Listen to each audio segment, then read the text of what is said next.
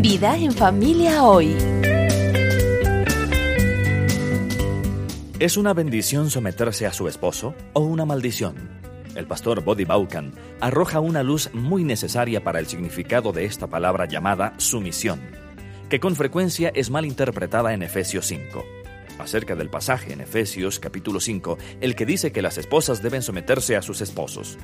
Buddy Bauckham asegura que muchas personas han interpretado mal lo que significa este pasaje. Esto es Vida en Familia Hoy.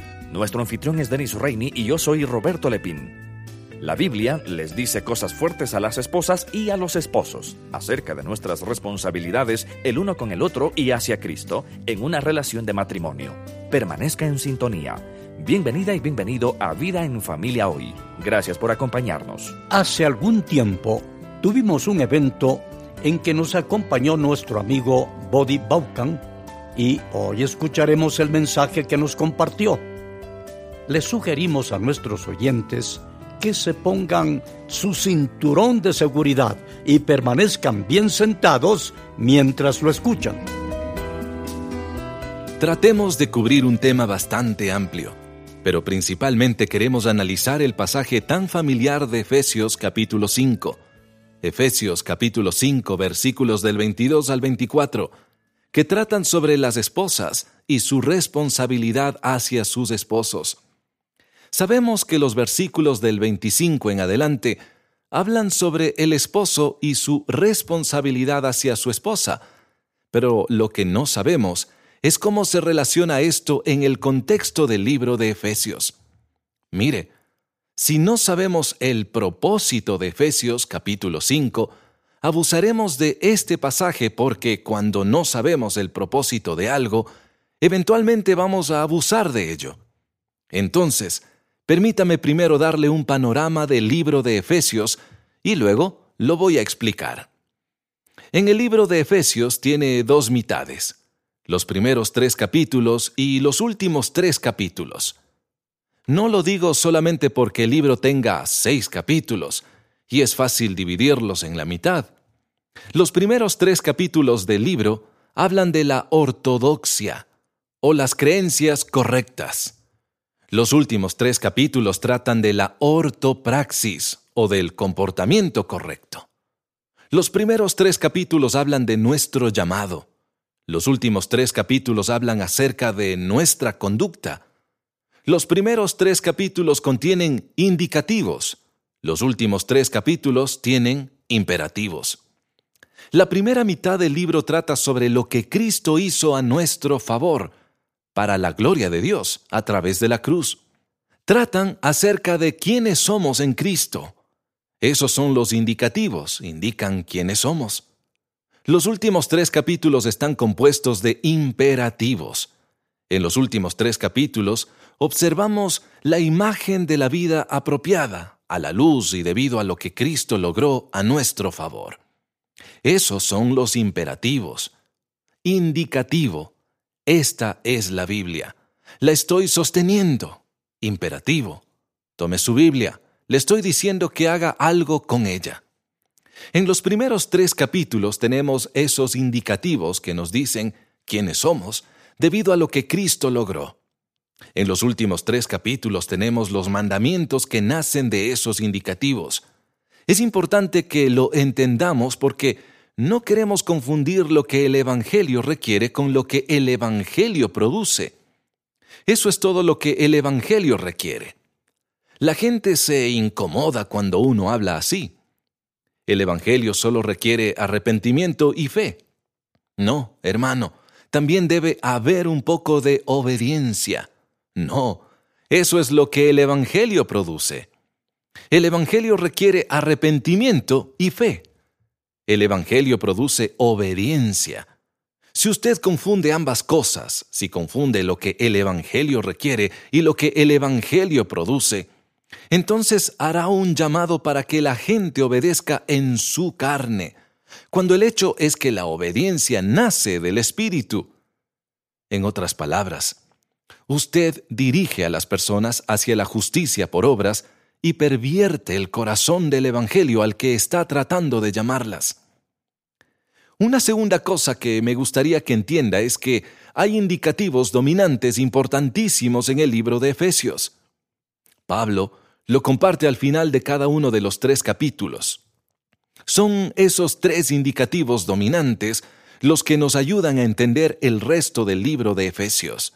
Permítame compartirlos con usted. El primero se encuentra al final del capítulo 1. Ponga atención. A partir del versículo 22, Dios sometió todas las cosas al dominio de Cristo y lo dio como cabeza de todo a la iglesia.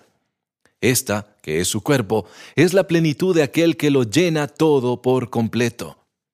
Este es el primer indicativo importante que debe tener en mente si quiere entender el libro de Efesios.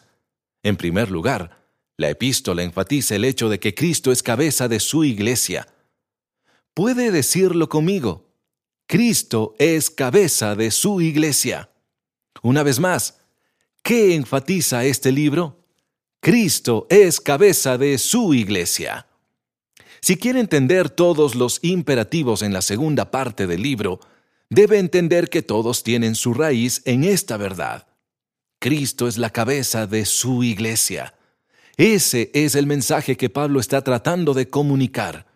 Esto es lo que Dios logró a través de la persona y obra de Cristo, para establecer a Cristo como cabeza de su iglesia. Ese es el punto, ese es el énfasis, eso es lo que importa. En un momento lo comprenderá mejor. Este es el segundo indicativo importante. Se encuentra al final del capítulo 2. Lea conmigo el versículo 19. Por lo tanto, ustedes ya no son extraños ni extranjeros, sino conciudadanos de los santos y miembros de la familia de Dios, edificados sobre el fundamento de los apóstoles y los profetas, siendo Cristo Jesús mismo la piedra angular. En Él todo el edificio, bien armado. Se nota que Él está tratando de decir algo aquí con todos esos términos de construcción. Todo el edificio bien armado se va levantando para llegar a ser un templo santo en el Señor.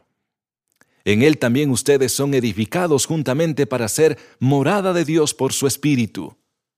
Entonces, el primer indicativo importante es que Cristo es la cabeza de su cuerpo. Este es el segundo, la unidad en el cuerpo de Cristo. Podemos decirlo juntos: unidad en el cuerpo de Cristo.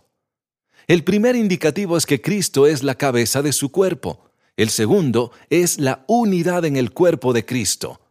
Nuevamente, si quiere entender la segunda mitad y los imperativos, debe entender lo siguiente. Número 1. Cristo es la cabeza de su cuerpo. Número 2. La unidad en el cuerpo de Cristo. El tercero se encuentra al final del capítulo 3. Ahora, al final del capítulo 3 tenemos una doxología, que usualmente viene al final de una carta, ¿verdad? Sin embargo, Pablo nos comunica que llegó al final de la primera mitad, al final de la sección de los indicativos. En Romanos hace lo mismo. Cuando llega al final de la sección de indicativos, escribe una doxología. Sin embargo, en Romanos eso ocurre en el capítulo 11, y aquí lo vemos en el capítulo 3. Léalo conmigo, por favor, comenzando en el versículo 20. Y a aquel que es poderoso para hacer todo mucho más abundantemente de lo que pedimos o entendemos. Seguro que va a querer subrayar ese versículo. Según el poder que obra en nosotros. Los imperativos son las órdenes que recibimos y tenemos el poder para obedecerlos debido a lo que Cristo logró en la cruz. A Él sea la gloria en la Iglesia y en Cristo Jesús por todas las generaciones, por los siglos de los siglos. Amén. ¿Cuál es el enfoque de estos versículos? La gloria que el cuerpo le da a su cabeza.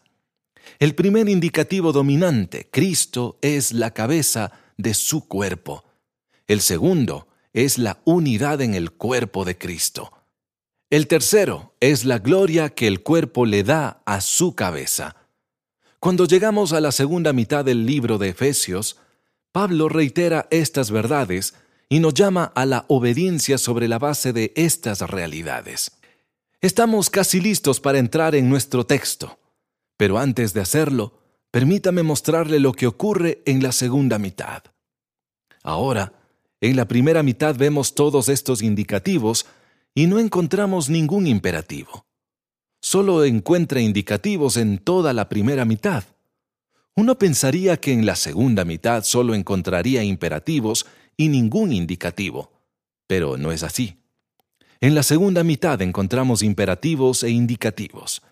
En la primera mitad solo hay indicativos. En la segunda mitad tenemos imperativos e indicativos. ¿Qué cree que es más importante?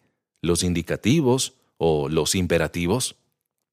Los indicativos son más importantes. Son muchísimo más importantes. ¿Por qué? Porque usted solamente puede cumplir con los imperativos a causa de los indicativos. Observe, por ejemplo, lo que Pablo hace cuando llega al capítulo 4. Por eso yo. ¿Por eso? ¿Cuál es la razón? Es lo que dicen los capítulos 1 al 3. Estas son todas las cosas que Cristo ha hecho en ustedes y por ustedes.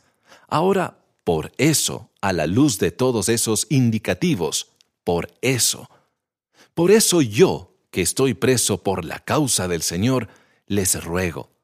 Ahora, Él quiere decirnos algo, que vivan de una manera digna del llamamiento que ha recibido, siempre humildes y amables, pacientes, tolerantes unos con otros en amor.